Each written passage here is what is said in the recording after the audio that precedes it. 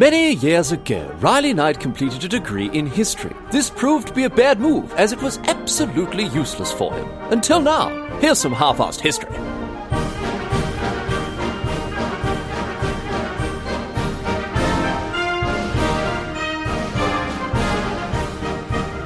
What's going on, mate? Great to have you along for some more half-assed history. This week on the agenda, going to be a chat about the history of tennis. I was thinking about tennis this week because the Australian Open is on. It's starting this week down in my old home city of Melbourne. And I used to go along to the Australian Open when I was a kid. Go and see Pete Sampras and Andre Agassi and Serena Williams and Martina Hingis. I tell you what, I had such a crush on Martina Hingis when I was like 8 years old. Anyway, this was because my mum, she bloody loves the tennis. She does. Hello, Mum. Hope you enjoy this episode. Sorry all of those tennis lessons you paid for me didn't end up with me becoming the next Leighton Hewitt. Anyway, despite being a bit of a boring game, sorry tennis fans and sorry Mum, tennis nonetheless has a very interesting and also a very long history. There's a lot going on with the history of tennis as not just a professional sport, but also as a historical pastime enjoyed over the centuries by European royalty. And while the game obviously has changed a little bit over the years, it actually hasn't changed all that much, to be honest, as we'll talk about. Now, this is, after nearly 300 episodes, only the second sports-related episode I've ever done, weirdly enough. I'll have to keep an eye out for more interesting sports for us to get across, because learning a bit more about the history of tennis was a lot more engaging than I expected. So if there are sports that you'd like to hear a history of, let me know, because I feel it's an area that we could look into a little further, the history of certain organised or professional sports. But today, it's all about tennis. We're going to learn about the origins of the sport, its development under royal patronage, and its evolution from an indoor game played by kings to an outdoor game played by extremely well-paid athletes. We'll also talk about some of the ridiculous traditions and terminology involved with tennis, including, of course, its completely arcane scoring system. A lot to get across today, as ever, so let's get underway. Let's not waste any more time and get stuck into the history of tennis. Here we go. We're going all the way back here. We're going all the way back to the 12th century, if you'll believe it. Almost 1,000 years ago, long before televised broadcasts and Kia sponsorships and Bruce McAvaney. In the 12th century, in France, the medieval precursor to today's tennis was played in monasteries. Now, this game was known as Jeu de Paume, which can be translated as Game of the Hand, because, at its inception, the players didn't use rackets. They would set themselves up in a little courtyard. The game was often played outdoors, sometimes indoors, but usually outdoors, a little courtyard. They would loosely string a net from one wall to the other, and they would smack a ball back and forth across the net with their bare hands, just like kids playing rounders at lunchtime at school.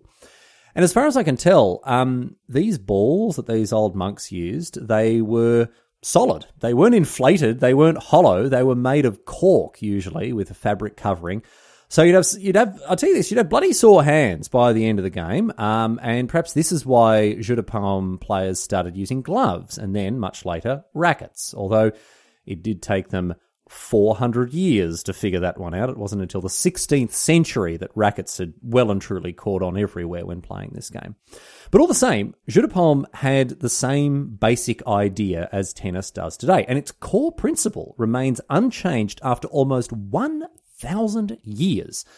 That core principle being shared with some other sports like volleyball or golf, being, no, please, I don't want the ball, get it away from me, I will hit the ball away from me as far as possible, no, I hate the ball, don't get it anywhere near me, as opposed to some other sports like, I don't know, soccer or rugby, that have the complete opposite approach, which is, yes, please, give me the ball, I want the ball, I love the ball, I'm going to take the ball from you if you don't give it to me, give me the ball. In any case, by the time we get to the 16th century, rackets have more or less completely replaced gloves, and while the game is still referred to as Jeu de Paume by some, it's beginning to take on its new name, tennis. Now, it's thought that the word tennis comes from the Anglo-Norman verb tenes, which means receive or take, and this is because the person serving in a game of tennis all the way back then would yell out tennis right before their serve to alert the receiving player as a courtesy that play was about to begin, so they could prepare themselves for the incoming serve. Very sporting, of course, but also, when you think about it, absolutely hilarious, and something I very much wish was still a part of the rules today. Imagine having to yell tennis before every point at something like the Australian Open. That'd be absolutely brilliant. And you know what? Let's not restrict it to tennis. Imagine if bloody Pat Cummins, right? Imagine if he had to yell cricket as he came in off the run-up, or if Dusty had to yell footy as he sent one sailing through the uprights from the 50, mate. Listen to me go on. Listen to me talk about sports. Don't even worry about it. Unbelievable. Hang on. I'll see if I can do one for rugby league. All right, here we go. Imagine if Ray Warren. He's the only NRL person I know because of the 12th man. Oh no, hang on, wait. There was another bloke. The homophobe who got kicked off the team. I don't know his name. Anyway, imagine if Ray Warren, right? Imagine if he had to yell rugby as he scored a try or tried to score. I don't know. I should have quit while I was ahead. Some bloody Queenslander I am. Whoops. Anyway, tennis. Let's get back to tennis here. Back in the 16th century, the game was really beginning to take shape as the sport that we refer to today as real tennis. That's real as in royal, real, not real as in genuine. It's not that the fans of old forms of this game are being super gatekeeper or anything. No, it's called real tennis because it became very popular amongst early modern royalty. Kings like Henry VIII of England and Francis I of France. They bloody loved the sport, they did, and it is still known in some circles as the sport of kings. The fact that it was so popular with Western European royalty only made it more popular with more people. And it became a very common pastime of the aristocratic classes in Western Europe, particularly in England and France. Monarchs obviously had a huge amount of social and cultural sway. And so when kings like, for instance, Louis X of France took to the game in the 14th century and began to order the construction of dedicated indoor courts for it, it caught on like nobody's business. Louis X is a very important figure in the history of tennis. He is the first specific person known by name to have played the sport, and his enthusiasm for tennis caught on amongst not just French royalty, but other royal European houses as well. Although I will say that tennis wasn't always good for the longevity of the kings who played the sport, such as Louis X himself in 1316. He died after becoming exhausted after a long game. He guzzled down a huge amount of wine and either caught pneumonia or was poisoned. Either way, he went far too hard on the old real tennis court, it seems. Then, over a century later, King James I of Scotland was assassinated while trying to escape through a sewer. Now, you might think, okay, well, what's that got to do with tennis? Well, it seems that James I was so sick of losing tennis balls down the drainage system of his palace and into the royal sewer, that he had a grill specifically installed in the sewer to prevent balls from flowing down out to wherever the sewage went.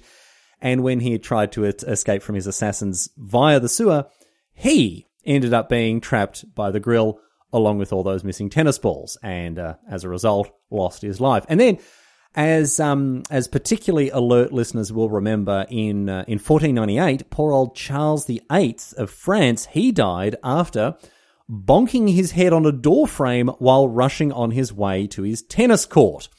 And in doing so, he became the second French king to die of bonking his head on a door frame after Louis III in 882. For more details, episode 241, History's Weirdest Deaths, part 3, get across it. Anyway, royal deaths aside, tennis flourished throughout the 16th century and beyond with a very early governing body, the Corporation of Tennis Professionals, chartered by the French King Charles IX in 1571. In 1599, its rules were formalised and published for the first time, and holy moly, that book must have been bloody enormous, because while, in principle, real tennis is the same as the modern tennis we know today, hit the ball over a net in a way that makes it very difficult for your opponent to hit the ball back, there is that in common between real tennis and modern tennis, but beyond that, oh my goodness, real tennis is ridiculously hard to understand. Modern tennis is reasonably simple, right? Even if, unlike most sports, the judges, referees, and match officials considerably outnumber the players. Real tennis, on the other hand, absolutely absurd. I actually watched some professional real tennis. It's still played today. I watched this to try to get an understanding of the game, and I have no idea. The sport is played inside, and not only are you allowed to hit the ball off the wall, sometimes, some sections of the ball you can, others you can't, you seem to have to serve the ball in a way that has the ball hit a little angled roof thing that extends part of the way into the court. Unlike, modern tennis where you serve in a very straightforward and direct manner by hitting the ball either fast or very fast, in real tennis, there are a million different serving styles and techniques, all of which involve this weird pitched roof thing. And I'm pleased to say that these serving techniques have the most terrific names. There's the sidewall, the underarm twist, there's the boomerang. Okay, sure, maybe they're not that exciting, but let me hit you with some more, right? Like the giraffe, the railroad, and best of all, this is not a joke. This is a legitimate sporting term in the so-called sport of kings, right? The serving technique known as the African hunting dog. The court for real tennis is also absolutely mystifying. It's very long, and it's also asymmetrical. It has a service end, where you serve, and a receiving end, which is very excitingly referred to as well as the hazard end. And in addition to this little sloped roof that I mentioned that extends into the court itself, the penthouse it's called, the court itself is covered in all sorts of different lines. And again, some of these have brilliant names. There's boring stuff like the service line and the 6-yard line. But there are also lines called things like the last gallery and the door, and the best line of all, the 1 yard worse than last line. Then on top of all the weird rules that the game itself has, there are also regional variants down to the specific court, right? Like depending on which court you're playing on, the rules will change. Things like the in and out of bounds area, they vary from court to court. You're usually not allowed to bounce the ball off the windows, but some courts let you hit the ball between the windows while others don't. Some courts have roof beams, and sometimes you're allowed to hit the ball through the roof beams, but also, again, at different courts, sometimes you're not. The game is so wild. It's so confusing. It's all over the place. And when I tell you that modern tennis inherited not just the principles of play from real tennis, but also its scoring system, you might have a greater understanding of why tennis today is so weird when it comes to things like its scoring. But look, full credit to the people who are out there still playing real tennis, keeping a centuries-old tradition alive. And even if they're not doing it for millions of dollars in front of millions of people, it really is very seriously terrific that this old sport is still alive to this very day. But as the years passed, and as we move towards today's modern era and head into the 19th century, a new version of the sport emerged, one that would, of course, in the fullness of time, become a popular international pastime for people of all stripes, not just the aristocracy of Western Europe. The popularity of real tennis waned as this new form of the game took hold. However, before it faded into the background, one final thing about real tennis, right? Real tennis would play a small but very significant role in one of the world's most important historical events. Because on the 20th of June, 1789, members of the French Third Estate came together and took an oath not to separate and to reassemble wherever necessary until the constitution of the kingdom is established. This oath was a huge moment in what grew to become the French Revolution, one of the most significant historical events to have taken place in the last few centuries, full stop. And this oath was made on a real tennis court. And to this day, it is known as the tennis court oath.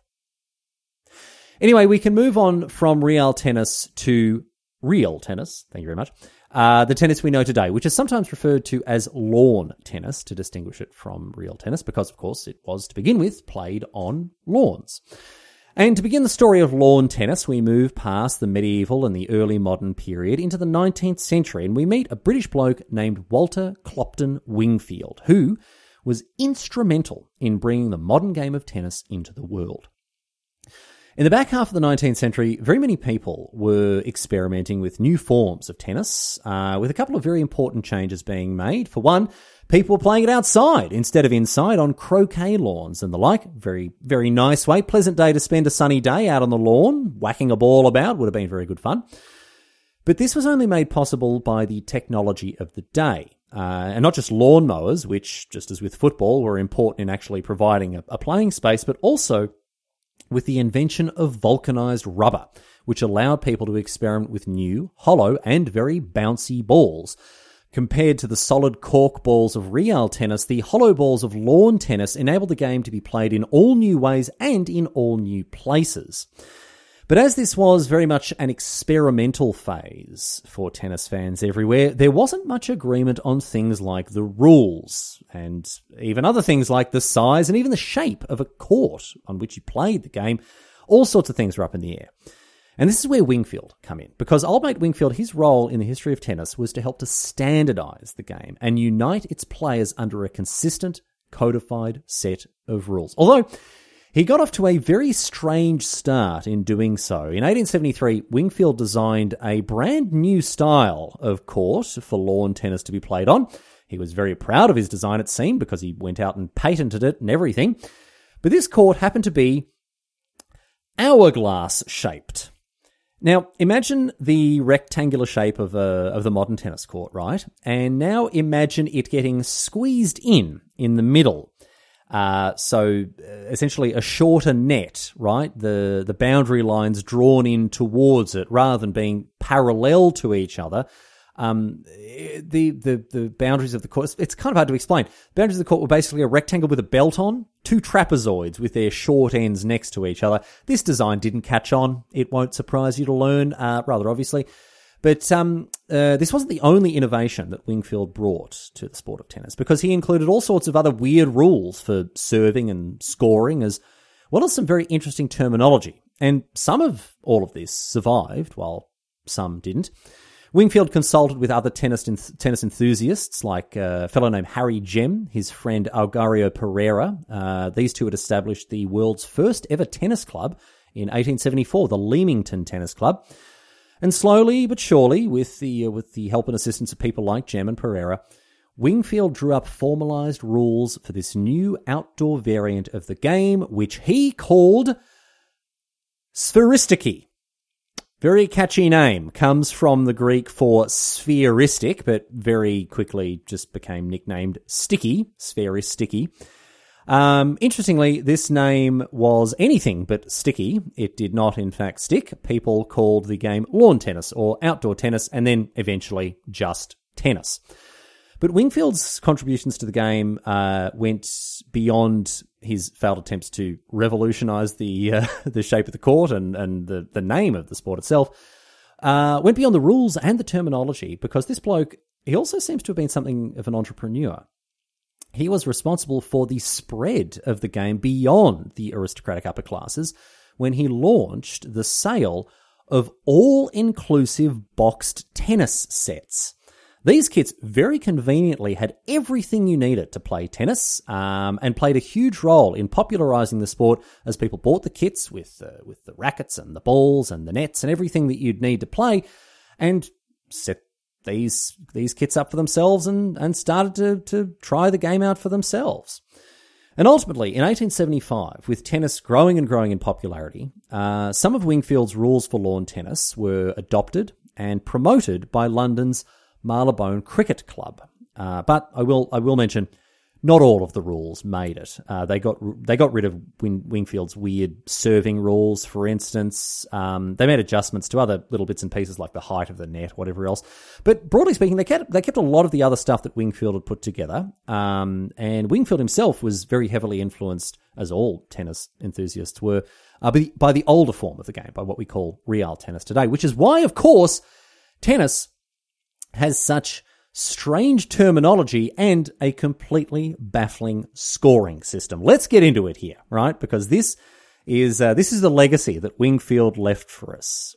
He was a big proponent of the French terminology in use with the game, which is why we have terms like deuce for when players are tied at 40 all. Deuce comes from the French à deux de jeu, 2 points from the game, and is still used today in professional tennis to describe, as I say, a situation where players are at 40 points each. We'll come to exactly what that means in just a little bit. But another term that's very confusing when it comes to tennis scoring is the term love, which is used instead of zero. If you're on 0 points, you're described to be on love points. I don't know. It's very weird. The etymology of this term is a little uncertain. It could be from the French l'œuf, the egg, because an egg is the same shape as a zero. And before you scoff, before you think, well, no, that's definitely a false etymology, consider that also in cricket, right, a zero runs, this is referred to as a duck, which potentially could come from a duck's egg, also referring to zero. So look, it's not certain, but it at least is possible that this is where these terms came from. But interestingly, the word racket, right, this doesn't come from French. It actually comes from Arabic, rakat, which means, very neatly, the palm of the hand. Just like all those French monks were using all those centuries ago, and that term, it's come full circle and is now used to describe the implement used to play the game of tennis in the first place. But as weird as some of tennis's terminology is, it is nowhere near as weird as tennis's scoring, which I've sort of been talking about assuming you actually know how it works. And if you don't, oh boy, get yourself ready, because I cannot think of a sport with a stranger scoring system. Most sports are reasonably simple, right? Score more points than your opponent and you win. All you have to do is keep track of the points each team or each player scores, and in the end, whoever has the biggest number is the winner. Or, I guess, with some sports, whoever has the smaller number, in the case of something like golf. Or, I guess there's darts where you're trying to reduce your score to zero. Whatever. Forget about all that, because tennis is ridiculous. When it comes to scoring systems, it doesn't get any bloody weirder than tennis. You don't start in tennis on zero, as I mentioned. You start on love, the egg, perhaps. But then, if you win your first point, you don't get 1 point. You don't even get 2 points. You get 15 points. So you go to 15. The score would then be 15 love. Now, your second point also gets you another 15 points. So, okay, sure. Consistent, at least, right? Now you're on 30. The score is 30 love. But then, for the next win, you don't get 15 points. You get 10 points, which takes you to 40. So now it's 40 love, or it's 40-15 or 40-30. And then after that, you don't get any more points, because another win will win you the game. Not the match, that's a different thing, just the game, and will give you a new type of point, a point towards winning the set. Except, if your opponent is also on 40 points, then it's not 40 all. So a game of tennis, it could go 15, love all, 15 love, 30 love, 30-15, 30-30, 40-30. And then it doesn't go to 40-40. It goes to deuce, right? And then you have to win 2 points in a row to win the game. So if you win a point on 40, you go to a score called advantage. And then if you lose the next point, you go back to 40. So the scoring progression is, rather than, 0, 1, 2, 3, 4, love, 15, 30, 40, sometimes advantage, sometimes back to 40, game. Also, just to make things even more confusing, right? Technically speaking, there is no difference between 30 all and deuce, because deuce refers to a state in the game where you are 2 points away from winning. And when you're at 30 all, you have to win the next 2 points to win the game. So the scoring system, we're not even across half of it yet. And the scoring system is already completely baffling, right? Because we're nowhere near finished with the confusion. When you win a game, that's what I mentioned before, right? You get 1 point towards winning a set. But to win a set, you have to win 6 games, but you also have to win by 2 games. So you can win, for example, 6-2, 6-3, 6-4, 6 love, whatever. But you can't win 6-5. You have to win 7-5. Unless it gets to 6-6, in which case these days there's the modern invention of the tiebreaker game. And in this game, they don't use 15, 30, 40. They use regular 1, 2, 3, first to 7. But you've got to win by 2 points. except in the last set of a match, because for the longest time, there were no tiebreakers then. You just kept playing until someone won 2 games in a row. The longest recorded tennis match in history lasted for over 11 hours, played across 3 days, and the last set went for over 8 hours. It was played between John Isner and Nicolas Mahut at Wimbledon in 2010. Isner finally won the last set 70 games to 68 and therefore won the match. Although they have taken measures to make sure this sort of thing never happens again. They've changed the rules. Now tiebreakers do kick in the last set at 10 games all. So, trying to recap here, you've got games of 15, 30, 40, the first to 6 games with a lead of 2 wins a set, except for when tiebreakers get involved, but whatever. But then, on top of this whole business to win sets, you've got to win a different number of sets depending on what type of game of tennis you're playing. Sometimes it's best of 1. Matches of tennis are played as best of 3. And very rarely, matches of tennis are played as best of 5. Only high-level professional men's matches play best of 5. But I think, look, suffice to say, scoring in tennis is utterly, absolutely, ridiculously, and totally needlessly convoluted. But look, they've been scoring tennis like this for centuries, and they're not about to stop now. I do want to say, however, I want to share with you what is, unbelievably, and even more, the most ridiculous thing about tennis's scoring system. I'm not saying they should change it, right? Tennis is a game, it's a sport that is steeped in history and tradition. They've been doing it for this long. I don't even know whether it's worth trying to change. I don't want to upset the tennis apple cart here, but the most ridiculous thing about tennis's scoring system is the fact that because scores are reset every time a game or a set is won, it is possible to win more individual points than your opponent and still lose the match. And that actually happened in that 2010 match that I mentioned before, the Isner-Mahut match, right? Isner, he only won a total of 478 individual points, while Mahut won 502. And Mahut still lost, even though he won more individual points than his opponent. Honestly, this isn't even uncommon. In 2009, Roger Federer beat Andy Roddick in the Wimbledon final, despite winning fewer games. But then, a decade later, karma came back to bite him on the ass because Novak Djokovic beat Roger Federer in the 2019 Wimbledon final, with Djokovic having won fewer games. Now, hearing about this absurd, convoluted system that sometimes doesn't even reward the person who wins the greatest number of points of tennis, right? You might wonder, why? Why do they have this absurd system? And the short answer, I'm very sorry to say, is we just don't know. When it comes to the whole 15, 30, 40 thing, there's this popular theory that clocks were used to score games of tennis because you would move the minute hand to 15 and then 30 and then 45 as like a scoreboard. But then 40 was used instead of 45 to account for the need to win by 2. You'd go to 40, then 50 for a... Look, it actually doesn't matter. We don't need to get into this origin story too deeply because it is definitely not true for a very simple reason. Clocks didn't have minute hands back when real tennis was invented. You'll remember from episodes 101, 102, History of Clocks, get across them. It wasn't until almost the 18th century that clocks began to routinely have minute hands. Before that, they only measured the hours. So it definitely isn't because of that.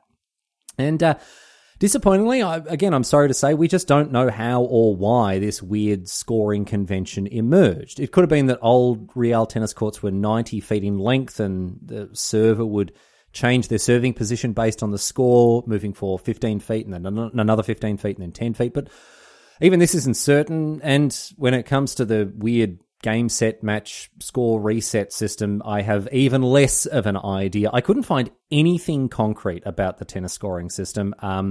Most answers seem to be variations on the theme of its tradition, while also talking about the strategic depth and the excitement it adds to the game. And look, I'll let people enjoy what they want to enjoy, but in fairness, maybe they do have a point about the excitement. It definitely is more exciting to have, big pivotal moments like points where an entire set is on the line. It certainly raises stakes. Imagine, in a game of footy, Australian rules football is divided into quarters, right? So you play for 4 quarters. Lots of sports are done in the same way. But imagine instead if it were divided into 5 playing segments, and at the end of each playing segment, the score reset. So you win the first set, you go up 1-0 in overall sets, and that could lead to a really, really exciting moment where in like the closing minutes of a segment of play, that the scores are tied and they only need 1 point and they're going to get a huge advantage if they do. It adds a lot of stakes to individual points that are being played. I can certainly see that. But it does also have the side effect of making the whole system so complicated and confusing. But I don't know. That's tennis. Anyway. Hey, I'm Ryan Reynolds. At Mint Mobile, we like to do the opposite of what Big Wireless does. They charge you a lot, we charge you a little. So naturally, when they announced they'd be raising their prices due to inflation, we decided to deflate our prices due to not hating you. That's right. We're cutting the price of Mint Unlimited from $30 a month to just $15 a month. Give it a try at mintmobile.com/switch. $45 up front for 3 months plus taxes and fees. Promo rate for new customers for limited time. Unlimited more than 40 gigabytes per month slows. Full terms at mintmobile.com. We can move on now from talking about the scoring involved in tennis and talk instead about its development, how it went from being, these rules thrown together by Wingfield, how this sport was structured and codified and developed over the years into the modern sport that we all know today. And here's something very interesting and also kind of cool about tennis, about the rules for the sport as put forth by the Marylebone Cricket Club in 1875. In the intervening century and a half, the rules of tennis just haven't really changed that much at all. Still played in a rectangular court, still got a net in the middle, and you still serve from the back line into one of the front boxes. You still can't hit it outside the line, still can't let it bounce twice. At its core, the obviously scoring notwithstanding, tennis isn't a hugely complicated game. And I really actually quite like the fact that this game is, largely speaking, unchanged since its inception. And also, as much fun as we've had at the expense of the scoring system, I also do kind of like that they've stuck with this system just for the sake of, I don't know, weird, harmless tradition. A tradition that has grown and grown from, well, I was going to say humble origins. Certainly not humble, anything but, in fact. Even today, tennis still has something of an upper-class association. But it's still fair to say that tennis has grown from a small-scale sport, certainly small-scale sport for aristocrats, to become one of the biggest professional sports in the world. And all this goes back to 1877, when the All England Lawn Tennis and Croquet Club adopted the MCC's rules and held what would be the first ever lawn tennis championship in the rich and leafy London suburb of Wimbledon. Known officially as the Championships and colloquially as just Wimbledon, this tournament has a very, very interesting origin story, because today, of course, it is, I would say, the most prestigious tennis championship in the world. But it started off all the way back in 1877 as a fundraiser for the All England Lawn Tennis and Croquet Club so they could repair their lawn roller. This 1877 tournament was won in front of a crowd of 200 people by a bloke named Spencer Gore, who received 12 gold guineas and a silver cup as a trophy, as well as being named the All England Lawn Tennis Club single-handed champion of the world. I really do wish they continued to give out these superlative titles to championships of major sporting events, but I don't love the fact that it is the All England champion of the world. It does really seem like the Americans aren't the only ones, after all, who get up to this sort of nonsense with their World Series and the like. But look, in any case, tennis continued to catch on, buoyed by tournaments like Wimbledon, and interest in the sport grew rapidly towards the beginning of the 20th century. 4 years after the first Wimbledon championship, the US held their first major tournament in 1881, known then as the US National Championship, today referred to as, of course, the US Open. 1881 saw the establishment of the United States National Lawn Tennis Association, which standardized the rules for tennis in the US as it continued to grow. As before then, there were different rules depending on which region you're in. And the spread and the legitimization and the standardization of tennis was enormously supported by the US National Lawn Tennis Association, and tennis has been a huge sport in the United States ever since. But here's something both very interesting and also very positive about the early stages of tennis as a sport. It was very, very early in including women in its tournament structures. While women's sports are usually relegated to the sidelines even today, women's tennis has always been a much larger part of the sport compared to many other professional sports. Men obviously still hog most of the limelight, as is the case with more or less every sport out there these days. But all the same, women's tennis is on a much better footing than other women's sports. And the reason for that is that women were competing in major tournaments like Wimbledon very early on indeed. In Wimbledon, the first ladies singles championship was held in 1884, while in the US, women joined the national championships over there in 1887. So women did start playing tennis at a high level very, very early on, much earlier than they did in other sports. And look, I'm not trying to say that tennis is perfect when it comes to the way that gender imbalances and differences have been handled, but certainly it's done a lot better for itself than many other professional sports. I think that's very fair to say. Anyway, in 1891, the Championnat de France was inaugurated, the French national championship, although it didn't achieve significant status until 1925, when it was open to all nationalities. Before then, you could only play in it if you were a member of a French tennis club. However, the first winner of the Championnat de France was a British bloke named H. Briggs. We don't even know this bloke's first name, but we do know that he was British. So I can imagine the French weren't too happy about a bloody rosbif winning their first tennis championship. A rosbif, by the way, this is a mildly derogatory term I discovered the French use for the English based on the idea that the English like to eat roast beef. It is, I think just objectively funny to think of the English as being called, a rosbif by a French person, but it's not really all that insulting when you think about it, especially when the French are, going about eating frogs and snails and bits of horse, but I don't know. There you are. Anyway, the Championnat de France, it would in time open up to people across the world, and in doing so, it became the French Open, also known as Roland Garros, named after the famous aviator, not a famous tennis player. Roland Garros, you can find out more about him, of course, in episode 248, The History of Flight, part 2, get across it. But there are a couple of other tournaments I want to tell you about in the opening stage, in the earlier stages of tennis as a sport. The first international tennis tournament, it called itself the Davis Cup. It was where players represented their nation, still do today. Even today, they're the best players in the world assemble and play for their countries rather than for themselves. It started in the year 1900 and it still goes on today. Australia has won it 28 times. We are very bloody good at tennis, thank you very much. Bloody Pat Rafter, Leighton Hewitt, Mark Philippoussis, they're out there getting it done, although admittedly the US have won the Davis Cup 32 times to our 28. But look, still per capita, we're the best, mate. Bloody love it. I mentioned before women's tennis. Despite women's tennis being a much more entrenched part of the sport you might think, unfortunately it took a long time. It took until 1962 for the establishment of the women's equivalent of the Davis Cup.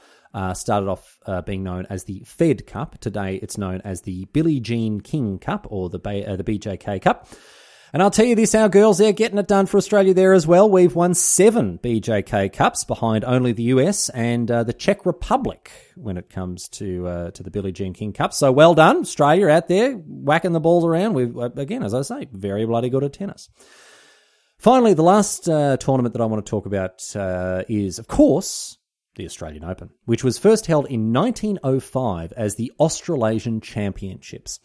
Now, this one, of course, due to its remote location compared to the rest of the tennis-playing world, it always struggled with attendance, even after 1924, as we're going to come to. In the early 20th century, it took a month and a half to get to Australia from Europe, and so a lot of international players, they skipped the Australasian Championships, and look, bugger them, it's their loss. But in time, it grew and grew as transport and travel to Australia became easier and less time intensive. And especially since 1988, the Australian Open has completely taken off after it moved from Kooyong to Melbourne Park. But look, let's not get ahead of ourselves here, because I want to go back to 1924 here. This is a year, very important year, the year I mentioned before, a crucial year in the history of tennis. It was the year that the International Lawn Tennis Federation became the official governing body for international tennis. It was recognised by all the major national governing bodies around the world, and this led to the creation of the International Tennis Majors. Today, these tournaments are referred to as Grand Slam events, and they are those four tournaments we talked about before, not including the Davis Cup and the BJK Cup. The tournaments held in Britain, in the US, in France, and in Australia. These are the ones that became the four majors, and to this very day, they remain the biggest and most important tennis tournaments in the world. The British, US, and Australian tournaments, they became majors in 1924, while the French one was added a year later in 1925, when they, as I say, opened it up to anyone of any national allegiance or club membership. And you might notice here that I've sort of taken great pains to avoid referring to these tournaments as opens, because during this period, they were not. Today, this is what we call them, the Australian Open, the French Open. But back then, they very much were not opens. In 1926, a tour circuit for professional players began under the auspices of American event promoter C.C. Pyle. And anyone who was paid to play tennis professionally, they were barred from entering any major held by the International Lawn Tennis Federation. Now, this sounds a little weird, but it was actually very common in sports at the time. The Olympics, for example, they restricted entry to amateur athletes for a very, very long time. And this was the case with tennis too. You could either play professionally, have a contract, get paid, play a certain number of professional matches per year. Tennis was very big business. Or you could play in the ILTF majors. And as you can imagine, all the world's very best players, they quickly went pro, meaning that tennis's pro tours and pro slams became headline events rather than the ILTF's four majors.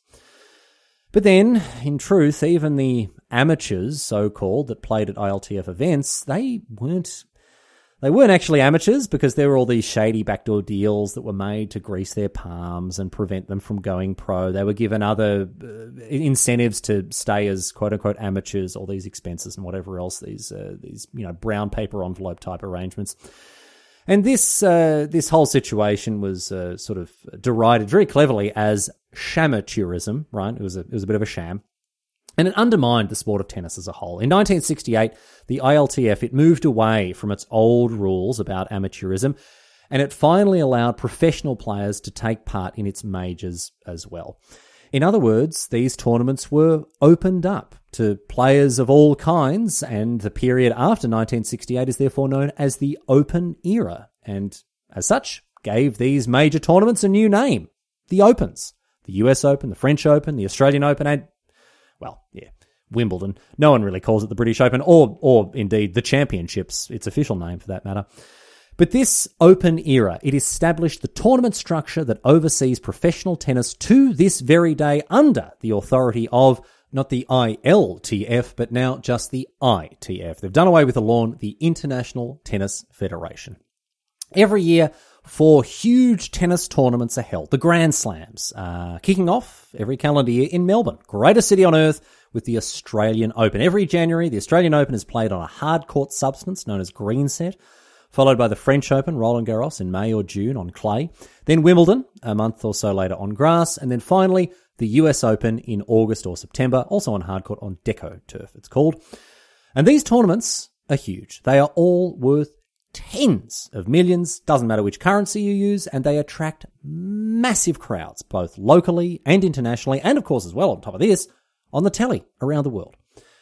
And broadly speaking, the sport that players play at these tournaments isn't all that different from the sport that was played by medieval kings like Louis X, and it is almost identical to the sport played by Spencer Gore and H. Briggs back in the 19th century. In fact, The only things that have changed about tennis in the last century and a half are tiny little details like the height of the net, the exact dimensions of the court and its lines, the introduction of the tiebreaker system, and the fact that, I don't know, you used to have at least 1 foot on the ground while you were serving.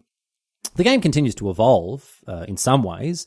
The introduction of things like Hawkeye and electronic line judges, the ability for players to challenge umpire calls, that sort of thing. But at the end of the day, honestly, tennis is still largely the same after 150 years. And I don't know. There's something to that.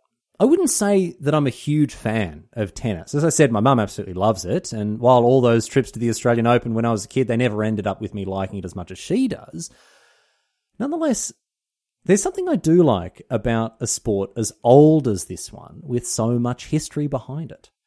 From monks whacking a ball around like kids at recess, to Louis X playing so hard that he died, to Wingfield and his double trapezoid courts, all the way through to the modern era. Tennis has a long and very interesting history. But cutting through all of this is a reasonably consistent set of rules, a determinedly arcane scoring system, and all sorts of largely harmless little traditions that really have stood the test of time. I know that tennis does still feel a little bit posh, a little bit out of touch, but I don't know, it's not as bad as golf or polo or whatever else. So if you decide to watch a bit of the Australian Open this summer, cheering on Alex de Minaur and Olivia Gadecki, go bloody get 'em, you good things, hopefully this episode has given you a new understanding and perhaps a new appreciation of the sport. And if not, if you still find tennis interminably boring, well, who knows? Maybe someone will get so exhausted after a match that they scull a bunch of wine and keel over dead, just like the legendary tennis players of old.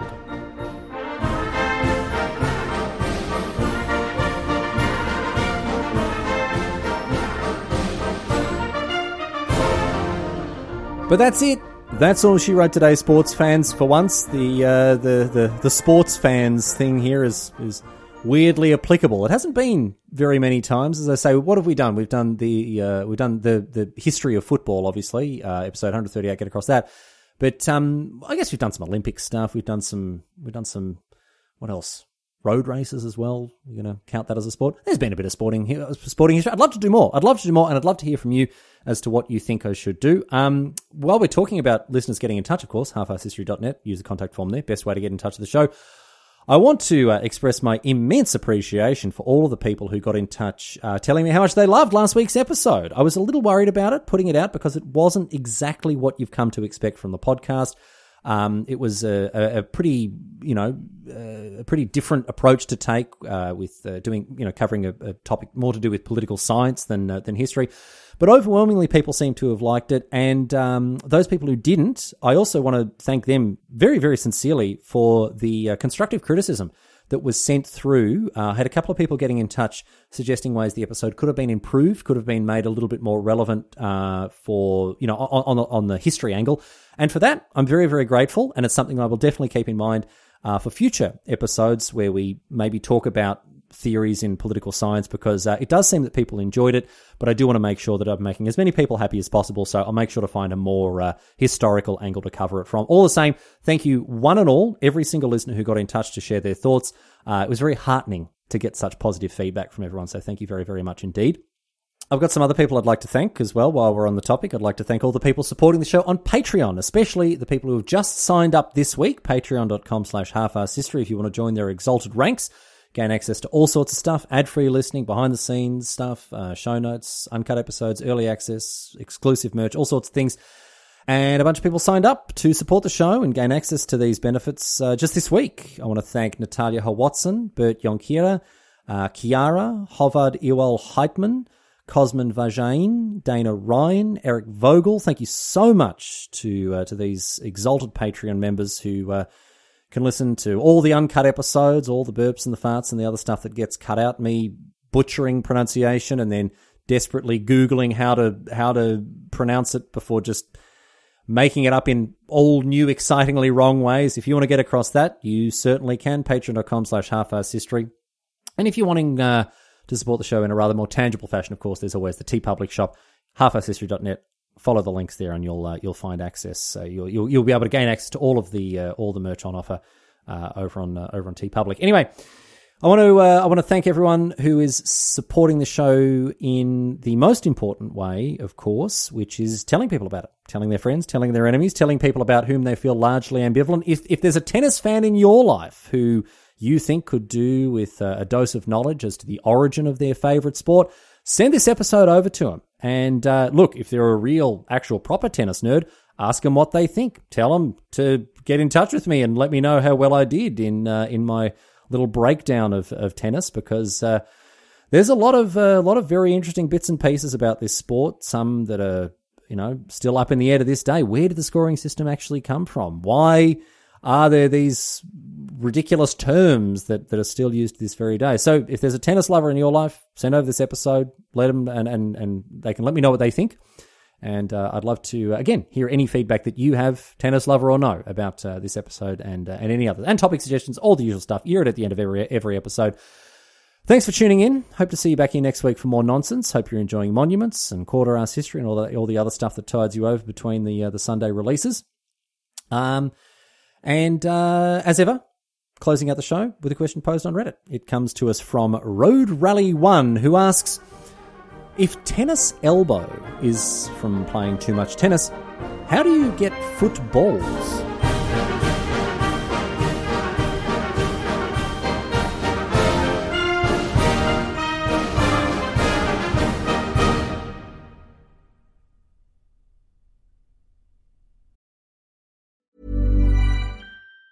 Even on a budget, quality is non-negotiable. That's why Quince is the place to score high-end essentials at 50 to 80% less than similar brands. Get your hands on buttery soft cashmere sweaters from just $60, Italian leather jackets, and so much more. And the best part about Quince, they exclusively partner with factories committed to safe, ethical, and responsible manufacturing. Elevate your style without the elevated price tag with Quince. Go to quince.com/upgrade for free shipping and 365-day returns. Hi, I'm Daniel, founder of Pretty Litter. Did you know cats tend to hide symptoms of sickness and pain? I learned this the hard way after losing my cat, Gingy. So I created Pretty Litter, a health monitoring litter that helps detect early signs of illness by changing colors, saving you money and potentially your cat's life. Pretty Litter is veterinarian developed, and it's the easiest way to keep tabs on your fur baby's health right at home. Go to prettylitter.com and use code ACAST for 20% off your first order and a free cat toy. Terms and conditions apply. See site for details.